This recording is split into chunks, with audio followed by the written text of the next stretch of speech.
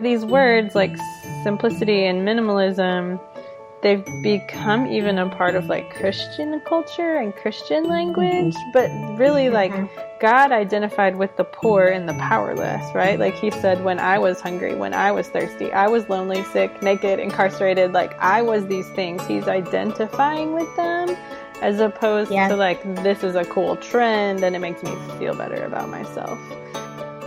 You're listening to the Upside Down Podcast, a place for unscripted conversations on life and faith. Join us as we discuss what it looks like when Jesus turns our lives upside down. Hello, and welcome to this episode of the Upside Down Podcast, a place for unscripted conversations on life and faith. I am one of your hosts today, Shannon Evans, and joining me are Lindsay Wallace and Lori Harris. Say hi, guys. Hello. Hey. Hi. Christy James and Kayla Craig won't be on this episode. They are both doing other stuff right now, so you've got the three of us. How are you guys doing tonight? We're doing great. Well, I'm doing great. It's summertime. You know, kids are out of school, so crazier than normal or more relaxed than normal? It's crazier than normal. And the kids are eating everything. Like, seriously, they're eating everything in the house. Yes, I'm constantly feeding my kids. Yes. Yeah. Lindsay, does summer really change that much when you're homeschooling, or does it feel about the same? We school year round, and it's always summer. No, because we live in the tropics, so it's basically the same. It's like Groundhog Day. Yeah. But it's the saddest ever to me. It's all good. It's all good. All right. Well, before we jump into today's topic, I thought it would be fun to hear about what everybody is loving right now. Could be anything. So, like, a food you're loving, a drink you're loving, an activity you're loving, a really weird thing you found on Amazon that you're loving. Ooh. I'll go. This is Lindsay, and I have a new favorite podcast. I've been talking about it on Instagram a little bit, and it's Propaganda. Google him. I'm not going to do an explanatory comma. So that's a name. Propaganda's a name. Propaganda. For those who don't know. Okay. And his wife, Dr. Alma, and it's called the Red Couch Podcast, and they have a red couch in their living room. It's where the name came from, and so it's so good to hear them. I mean, I just love them. They're such an awesome couple. They're dynamic. They're just so sweet but funny at the same time. And Alma is Mexican-American and Prop is African-American. And so they have a multiracial marriage and family. And very cool. They're very smart people. So they're good people to learn from. Yeah. What is the podcast about? Just sort of social issues? That's such a great question. So they have different segments that they walk through, and I probably will miss one, but they have Hood Politics, which is about how like the political climate really in the world. Like last week they started going into Russia stuff, but like how it's all hood, and like you can see similarities between like gang activity and hood stuff to like what's happening on the world global scale, and they talk about how like why that's so hood, and it's hilarious and fascinating, and you're like, what the crap, you know? Wow. Yeah, and then they do another section called How's Your Heart, where they just talk about, you know, kind of like more serious heart stuff, and then they do Alma does Alma's vocab. I forget what her PhD is in, but she's a smart lady, so she just talks about different terms that people use and what they mean, and they do Explore tab where they talk about like current event kind of stuff. So it's just really, really... that's really cool. It's really good. Yeah. Cool. Very cool. So Lori? this is Lori, but you know, I am really, my husband has been recently diagnosed with bipolarism, and so we're in the throes of all kinds of therapies, and I am really loving our marriage counseling after we had a bomb of a first counselor. I was about to say, did you have your first Oh gosh, he was terrible. I mean, I'm not a professional counselor, but I've been in ministry, vocational ministry long enough to have done some counseling, and I just kind of know like counseling or relationship 101. And that is that you never call someone a name. Like you just don't do that, you know? So after we fired him, we got this lady out an hour away, and she's about maybe 73. And she is just She is super kind, super intuitive. She's a great listener. She really knows how to dial in to what we're really saying beneath the surface.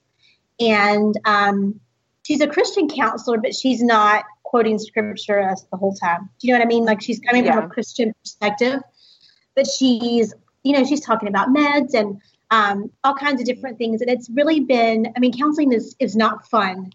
Like, let me just say that it's not fun, right? But it is so, for this season in our life, we are spending a lot of time being introspective and figuring out what makes us tick, why we do what we do, and how this mental illness has affected us for the last 20 years and how it's probably going to affect us for the next 20. And it's kind of like just giving us permission to not be okay and be okay with making the change. Mm-hmm. And one of the things that she said yesterday was, if you consider just being like normal people. And we were like, what?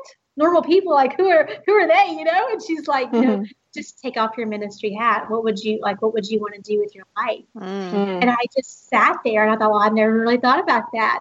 And what came out, in counseling, all kinds of weird things will come out that you're not planning to say, but they just kind of come out. And I said, I would love to own like a bed and breakfast. I would love to just host people who are like in the throes of ministry who need a retreat. And I'd love to feed them and make them feel loved. And I started crying, as I'm telling her what I want, because I think just moving to Rocky Mount, that's been what we wanted to create here for our neighbors and our church family.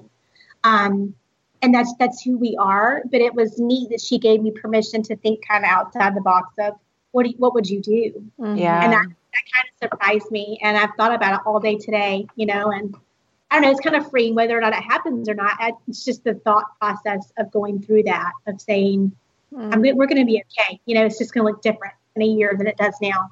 So. Yeah. Yeah. That sounds healthy. Yeah. Shannon, what about you? I'm going to follow that up with like the most like meaningless, mundane thing ever. But when I asked that question, I'm sitting in our carport recording this, and this is an aside, but we get a lot of comments about the sound quality of our podcast not being awesome. And God bless you guys for trying to help and make it better. But the reality is I'm recording in my backyard in my car right now. There's and I know you guys have done it too, because there's no quiet place in my house. And I don't, I've got my iPhone headphones plugged into my, old computer and everything. So it just is what it is. But I'm looking at my clothesline that I've got going in the backyard, because we just moved to Texas like 2 weeks ago, and we don't have a dryer. We just have a washer. And I don't really know when we'll get a dryer, but so we've been line drying. And I used to do it a few years ago with just like cloth diapers and dish rags and stuff. But now we have to do everything, and I'm loving it, you guys. Really? It's totally weird. Yes, because it just like, it's like this, like every time I take clothes out there, I feel like this like slowing down of my life. Like I'm just in the sunshine, hanging up these wet clothes, and there's just something so beautiful about it. And it's also the Texas sun on those clothes. Oh yeah, make it like a million times better. Yeah. Are your clothes hard though?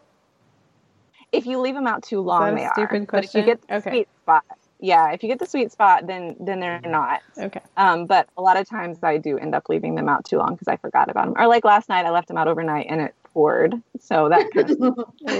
But I also realized we go through less laundry because I'm like, it's not dirty. You can keep wearing it. So totally. I'm not doing quite as much. But anyways, that's something that's been unexpected that I wouldn't have thought that I would really love, but I'm loving. So cool. There you go. It's not marriage counseling, but No, but if I open a bed and breakfast, I'm going to call Shannon Evans and say, hey, could you come take my laundry out to dry? Yes. Yes, all your guests can see the white sheets blowing in the breeze in the mornings. Yes. It'll be lovely. Yeah. Hilarious. So today we are talking about a pretty complicated topic. So complicated, in fact, that I don't know if we've even decided on what we're going to title it yet. But basically, we're talking about downward mobility. and what that is and what it's not, and how it differs from the concepts of simplicity and minimalism and the really popular phrases that are being coined and thrown around these days. Lindsay, I think you had a definition to start us off, just to clarify for people what we're saying when we mean downward mobility, didn't you? Yeah, so I have been interested in this for several years now, and so what I learned is that it's a phrase that was coined by Dean Brackley, who was a Jesuit priest. And so Jesuit. I know, and he actually has a really crazy story that we don't have time to go into, but if you Google him, it's really fascinating and Google him. Ends up being sad. I think most Jesuits do have a crazy story. Yeah. Like all of them that I've ever read, I'm like, together. I think I might be a Jesuit. I've thought that before. They're pretty cool. So what he says is, the solution to our global crisis is not that the poor become rich, which is neither feasible nor desirable, but that the rich join with the poor. The only solution is communities of equals, resisting pyramids of inequality. While some economic differences are legitimate, discrimination and misery are not. In communities of equals, personal talents, instead of advancing some at others' expense, are stewarded for the benefit of all. It's really good. Yeah. It's heavy. Yeah, it is. It is heavy. So I think we all, like, the three of us have lives that are really intentional. Do you guys identify with the term downward mobility? I expressed to you guys that I am always hesitant to assign that label to myself, just because different seasons of my life and marriage have looked different. And so I'm not sure if I even like claim it, although I love and totally believe in the concept. But do you guys identify with that term, Lindsay? Nobody wants to talk first. Lindsay, you said you've been looking into this for like several years. Yeah, so I would say yes. I do identify with the term, and I think something that's important to point out is that it's a process. And I actually read something another priest said, which was that you can expect it to take 7 years to move from affluence to being, maybe like standing in solidarity with people who live on the margins of society. And so it's very much a process. So I wouldn't say like, we've arrived in any, definitely in any way, but I do, very much identify with the, seeking equality and in a lot of that language that he uses in the definition. Okay, so I have a question for some of our listeners who might be new to this concept. So you say things like seeking equality and solidarity. Like, what does that actually look like? That's such a good question. Yeah. So I think for us, so for the solidarity piece, I think it's the worldview becoming our own. And it's shifting our worldview from, in my case, like middle-class white culture, which is, what I grew up in, to now living in a community that is predominantly impoverished people of color. And so starting to, like, I find myself, and we have not been doing this for long, but like I find myself starting to observe the world a little bit more through their lens. And for us that meant, incarnational, like, not to throw around another kind of big word, but incarnational living. So we live here, we live among the people that we want to be in solidarity with so that we can experience things that they are experiencing.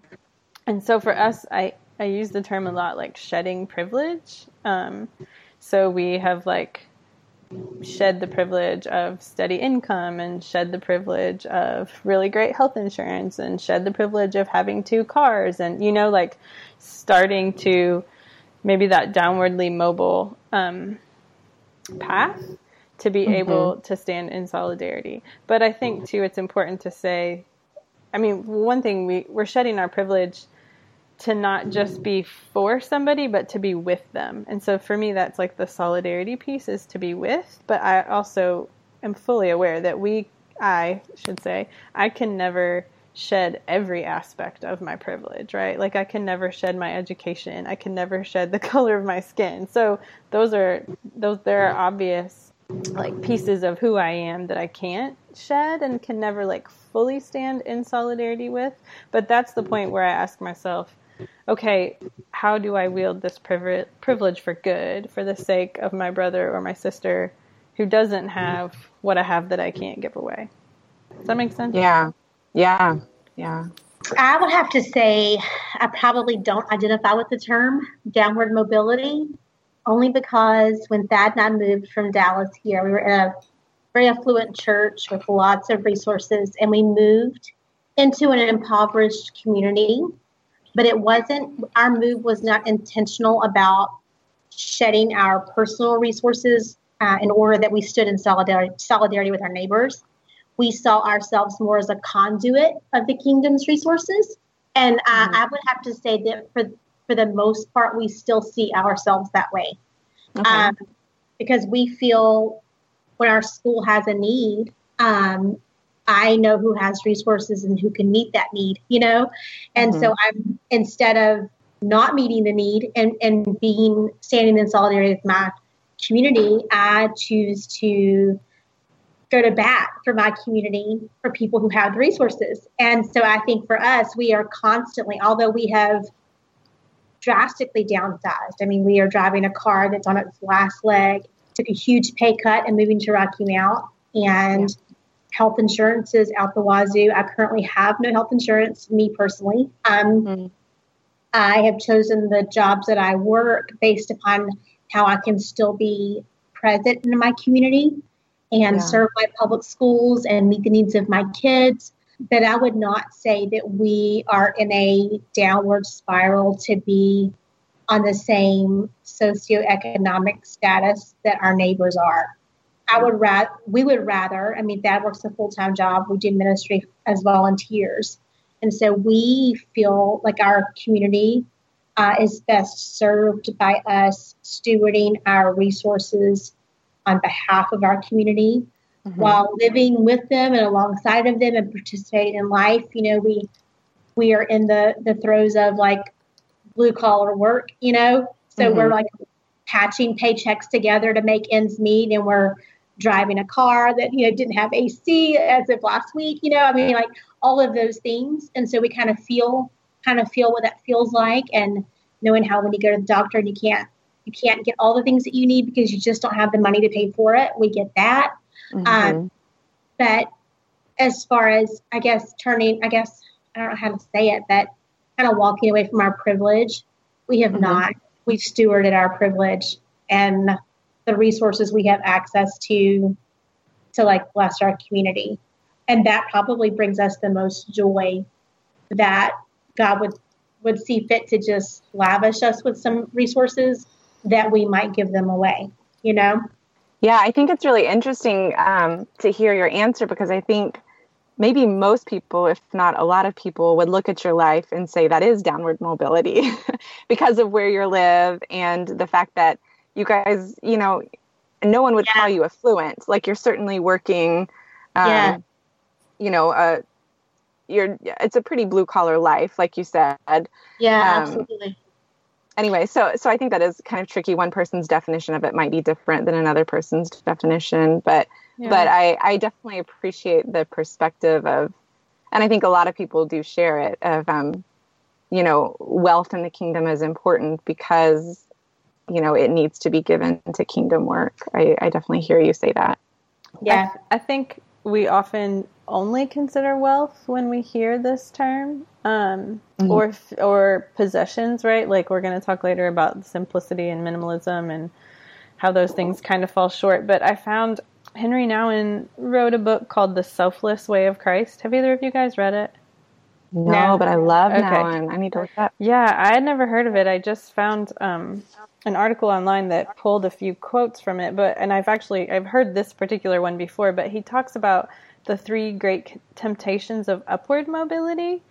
and he says 3 temptations by which we are confronted again and again are the temptation to be relevant, the temptation to be spectacular, and the temptation to be powerful. And I think when we talk about downward mobility or shedding privilege, like it's not just finances, right? It's also, am I the one in power? Which oftentimes that is tied to money, but it's not just that. And then the temptation to be spectacular, like, am I centered in the story? Who's being centered in the conversation or the culture? And then the relevancy, am I important? People like me. So it's, I don't know. I just really appreciate kind of like spreading the definition broader, because you can, like Lori, you guys are, you may not identify with the term downward mobility, but you are certainly confronted with like these temptations. And like you said, you're choosing to steward what God's given you well. And so you're like, you're not like trying to be poor, but you're not necessarily like trying to be the most popular Christian out there, right? Like you're making choices that other people disagree with. Not that. Right. So you're making choices that other people disagree with, which is, definitely you're not upwardly mobile. Mm-hmm. Yeah. I like that. As he's pointing out the temptations of upward mobility, it helps clarify, like that's basically an echo of what you just said, but I found that helpful when you pointed that out. Yeah. So what were they again, the temptations? Tell me again. To be relevant, to be spectacular, and to be powerful. Okay. So it's basically like downward mobility might be the humility to make yourself small, I guess. Oh, yeah. I see it when I'm serving at our public schools and I see that we have a huge need and we're all sitting around a table and I'm the only white person in the room and I'm sitting around a table and like the team and the principal have just like resolved themselves so we can never have this need met. I have a very hard time saying, no, we can meet that need. It'll be met tomorrow. I have a hard time with that, especially when it's a tangible need that the students have, like pencil or paper or maxi pads. And sometimes I walk away from those meetings feeling like I didn't voice that I could meet the need, or I had people who could meet the need. And that's frustrating to know that I had, not just me, but just because my presence in the room, I'm like a representative of Christ. And I have access to the resources of the kingdom, and we can get those.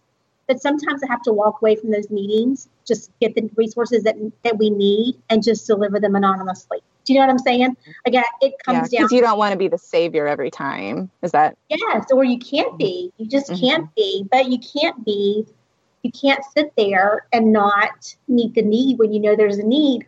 That's the hardest, is the constant tension we live in. I think a huge part of what it means to have privilege is the network of resources that we have. And I don't think there's anything wrong with tapping into that network, but it is important to be aware of, this is a place of privilege that I could get on the internet and ask for maxi pads and thousands will be shipped to my door because, I have this status or even just this network within a large church. I don't know. Or even just like knowing how to obtain community resources, Right. Yeah. Or like how to leverage the fact that I'm a blogger for good for my community and, not good for myself, but how do I leverage that platform that I didn't seek out, but what was given to me? How do I leverage that on behalf of my community?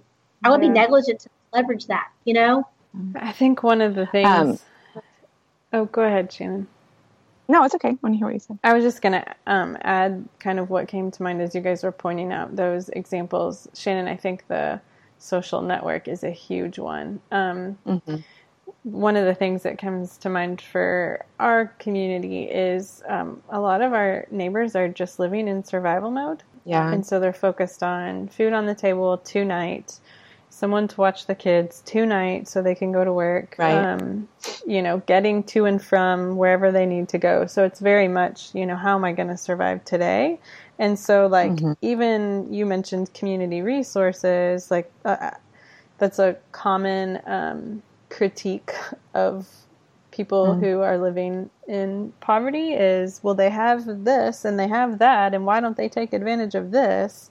And so often people, you can't think beyond today. Like if you don't know how you're going to put food on the table tonight, if you don't know who's going to pick your kids up from school this afternoon, you can't be thinking. There's just not like the headspace for it, let alone the figuring out how to actually make it happen. And so I think it's a huge disconnect. And there's a famous quote, I don't even know if it's attributed to anybody, but it's, we say we love the poor, tell me what are their names. And I think that that's like part of why knowing people and being solidly rooted in relationship is so key and so important. And the difference between, for sure, downward mobility and, minimalism is that it's not just for self, and that you have these relationships and you see what it's like for people and why they don't just take care of whatever program that people think the government, should or shouldn't be doing or whatever. I think the relationship is the key piece. It's the why, it's like the why do we give up these temptations? Why do we show up at these meetings? Why do we shed these things? And it's the relationship. Yeah. Absolutely. Absolutely. So, a lot of people listening might not know, my family and I just moved back to Texas, back to a community that is like living intentionally in, I guess what a lot of people would say is poverty, but also as a spiritual community, and just intentionally building relationships with the poor. And I really don't like using that phrase, but for our purposes, it's like the fastest way to say what I'm trying to say. So forgive me if it's not the most PC, but so for us, and it's really interesting. My husband applied for jobs for months before we moved here, but ended up not having a job by the time we moved here, which I think is totally the will of God, actually, even though it has the potential to be really stressful. I'm working part-time and he's looking for something, and we also have a roommate who's working part-time, and it's been, we were here. Sorry, I can't remember if I said that. We were here for 2 years ago for 2 years. And so this is a community that's very familiar to us and very much feels like safe and like family, and we're going to be taken care of. But part of our decision in kind of shedding this really safe, secure job that Eric had to step into this season of, we don't really know what we're doing. We honestly have no idea what we're doing, but it's going great. But is because for us, it's worth it to compromise. Like, he has a master's degree and he could be making, X amount of dollars, and we could be donating whatever to really good things that are being done. But for us, and when we were doing that for 2 years in Iowa, we weren't making a ton of money, but we were making a lot more than we ever have, because it was his first full-time job. He was so drained by working these 40-hour work weeks that we really had nothing left as a family to invest in. It was just really, really difficult to do anything else besides work 40, 50 hours a week. And even though it was really meaningful work, and he got to disciple college students and do music for the church and really beautiful things that we certainly don't regret, we just ended up feeling like we would rather compromise the ability to give or to be in this quote unquote powerful position within the church body and have more time and energy to invest with people who who need healthy companionship, who might need resources that we can help them obtain. So for us, it was sort of this exchange of being able to put money into the kingdom, and right now, like getting food from the food pantry, to get what we need for now. And so it's a very bizarre turn of events, but like, I can hear what you're saying, Lori, and totally respect the fact that, I mean, I'm so thankful for the people in our lives throughout our marriage these past 11 years who have given monetarily to us for different things. But I do think for some people there can be the decision, and I think it could be a beautiful one, to exchange those things, time and energy, for money, as far as talking about resources goes. Does that make sense? Yeah. Yeah, it does make sense. So anyway, back to what I said we were actually going to talk about. These trendy words of like minimalism and simplicity. How do you guys feel about those words? You go first. Well, when I think of the word minimalism, I think of whitewashed walls with perfectly organized cabinets and shelving in the kitchen where you have exactly 8 plates and eight spoons and 8 forks, and they all match. That is what I think of when I think of minimalism. That is not us. Like, everything is patched together, with like sticky tape, and nothing matches. We don't have a lot, but it's not what I would consider minimalism. Minimalism seems to me a trend that you do in order to bring order to the chaos in your life, and help you decide that you want to spend $400 on one shirt instead of spending $100 on 40 shirts. Which doesn't really fit the idea that less is really more. Yeah, I agree with pretty much everything Lori said. I have this like almost insatiable desire for simplicity. I feel like it's like the unicorn that I can't quite catch. Like, I'm always because you have 5 children. Yeah, like I'm always trying to simplify literally like every aspect of my life. I wish it were simpler. But I agree with what Lori said about minimalism, and it's like the capsule wardrobe, and it's like she said, the whitewashed walls and all of that. And so I don't think in and of themselves either one of those things are bad. And I feel like there's even like psychological studies that show like the fewer things that you have, you're a happier person. The fewer apps you have on your phone, you're a happier person. All of that. There is freedom with less. I don't think we can argue that, but I think the question that comes to mind for me is like, for what? Like, who and why? For why are you simplifying your life? Why are you trying to live minimally? Why are you trying to simplify your stuff? And Christian or Shannon, the language that you used was that these things are kind of insufficient for Christians because it's like super me centered, right? Like, I want to live simply for me. Like, I want to live minimally so that I have more freedom. And again, those things aren't bad in and of themselves, but they are insufficient for Christians. I really like the way you phrased that. Yeah. Because a capsule wardrobe is awesome because it prevents the 1 hour that you spend every single morning deciding what you're going to wear, but it's not going to further the kingdom.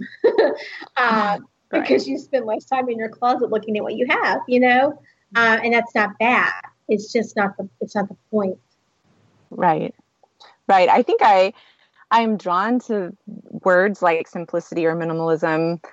And I relate to what you said, Lindsay, about it being like this unicorn that you're always trying. I feel like I'm constantly taking things to the thrift store to donate. And I'm like, how do we acquire all this stuff? Yeah.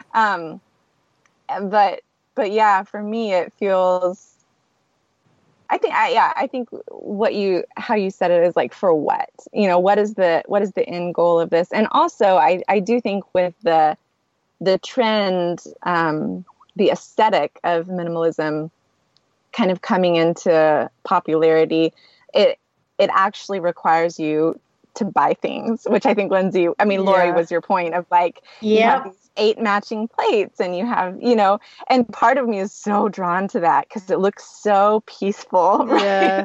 But the fact is I would have to like get rid of everything I own and buy it all over again, which is ridiculous. I've done it. When Thad was away for treatment, I did that. I purged the entire house. And then I literally went to Target and was like, I need another trash can. Like, and it my was trash can isn't good enough. Yeah, it was a very awakening moment for me of my stuff is not my issue. I am making my stuff my issue, but it's not my issue. My issue is that I don't have control, you know? And so I could put it on that. But the realization is I don't know what our future holds.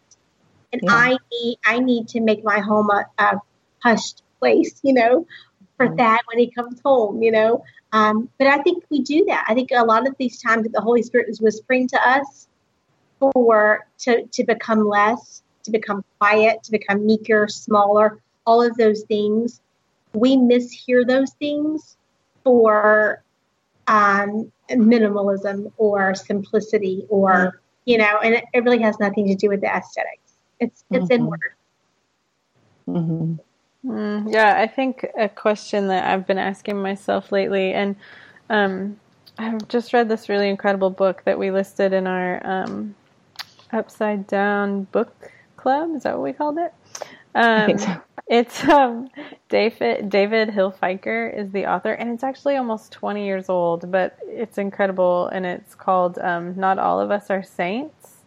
And he was a doctor, a white doctor who moved into inner city Washington, D.C. and served the homeless population there.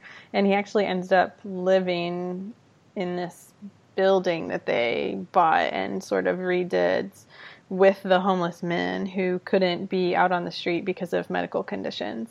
But as he brings up this idea of like, it's not just that we want to live simply, it's that we want to live justly. And so I think like Lori, you said, like you could buy a $400 shirt or you could fill your house with stuff from Target or whatever. But like, are the choices that I'm making about the things that I'm spending my money on just? Are they providing job opportunities for people who need them? Or are we like empowering, you know, slavery? Like, what are we doing here? You know? And you can be like total clutter freak or you can be super minimal, but still not be living a just life. Yeah, absolutely. I think when I think of those kinds of terms, simplicity, minimalism, I think about downward mobility. A lot of it in my mind comes back to, again, your question of what is it for what? But I think so for the past year, about a year ago, I came across the phrase, the common good. And that really summarized so much of my worldview and how I the choices that I made in my life. And then I only recently found out that it was St. Thomas Aquinas who developed the philosophy of the common good. And I was like, hey, it's a saint that did it. That's awesome. But the idea being that the goal of society is not for the private good of individuals, but to seek the common good for everyone. Right. And it was just so obviously Acts 2, right? That they shared everything. Anybody who had need, automatically got the thing, you know? Right. And so it makes so much more sense than just decluttering for the sake of having my house feel like a more peaceful space, which isn't necessarily bad, like we've said.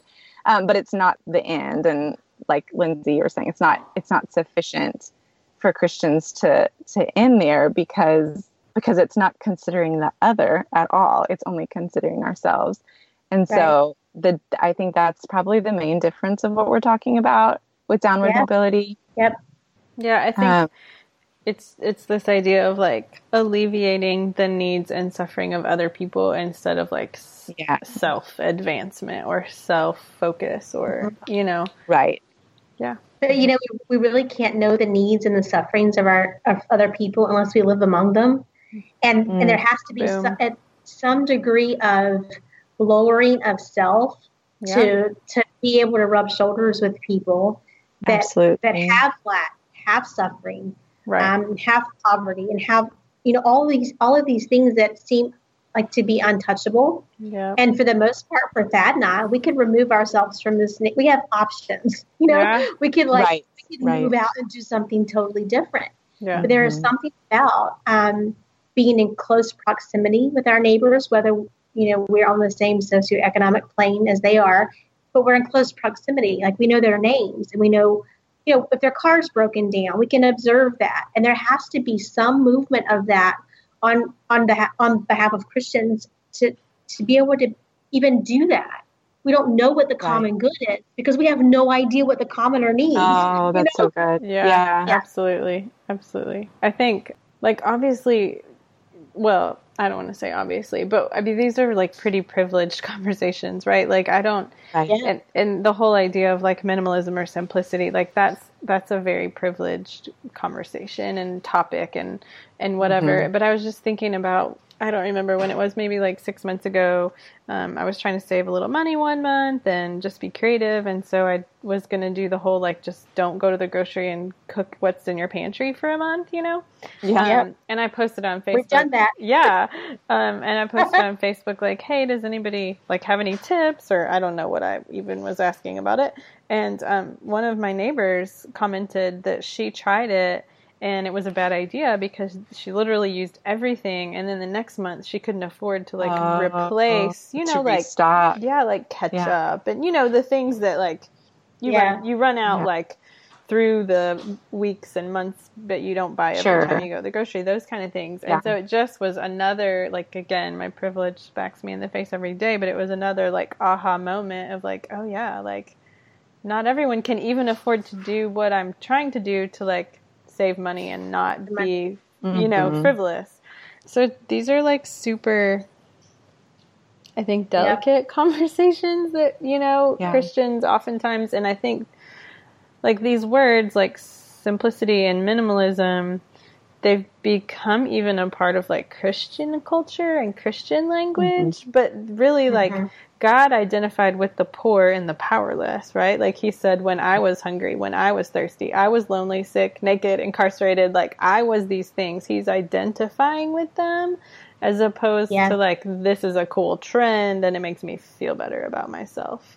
So I think it's it's sometimes hard when you get smacked in the face with your privilege. So I just want to say that because there's probably someone listening who really likes those terms and, whatever. And that's not it's not in and of itself bad, but I think we do have to dig deeper in looking at the kingdom. And you said, Shannon, Acts 2, where nobody had any need because all the needs were met because everything was shared. And that's so counter to our culture, right? This super individualistic, you don't even know what your neighbor has in their house, because you've never American. been in there. It's just American culture. Yeah. It's not like this anywhere else in the world. It is American culture. And it is what is killing the church. If I'm honest, if I'm going to be really honest with our audience, I think we're killing the church because we are not being really vulnerable or authentic even in our local communities. And when I think about just the privilege that Thad and I have, or we could have, I'm still not vulnerable enough to say to the people that know us the best, to say we have a huge need and it's personal. It's not for our community. It's for us. That is a hard place to be in. Although I advocate on behalf of my neighbors, there's still this wall there. And I don't know what creates it, except that the Christianity that we have created for ourselves. Yeah. Laid the foundation for it. I think it's. Go ahead. No, I don't mean to interrupt you. No, go ahead.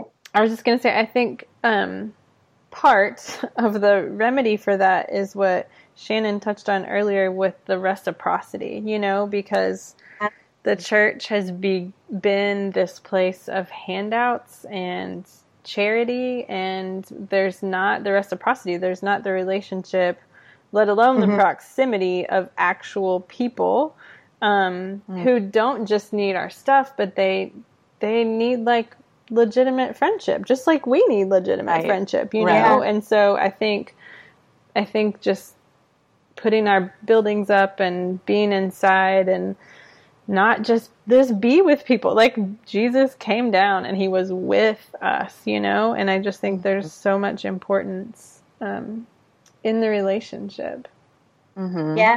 And he pissed everybody off because he wasn't with the powerful church leaders or, you know, synagogue leaders. He was with the ones who stunk, you know? Yeah. Yeah. Yeah, exactly. Yeah. Okay, I think we could talk about this for a long time, but we should probably wrap it up. So I guess we can say if anybody wants to talk more about this or hash out their thoughts, they can do it in our Facebook group, the Upside Down Tribe. Just send us a request to join, and we would love to add you. Find us on Instagram at Upside Down Podcast, and we'd love to hear your comments there too. Yeah, or you can send me. What am I forgetting, guys? Box. Yeah, I can. I prefer Voxer because I can drive down the road or make a peanut butter and jelly sandwich and still talk. right. Voxer is the best. Yes. And yeah. Instagram us privately for our Voxer handles or email addresses or whatever. And also, guys, don't forget to rate and review us on iTunes. It really helps let others find us. I know that sounds kind of weird, but it's actually true. It's how iTunes works. So we would really appreciate it if you just take 3 minutes and find us on iTunes. Give us a positive review if you're feeling good about the episode. And our website is upsidedownpodcast.com. So thanks for joining us, guys. We'll see you next time.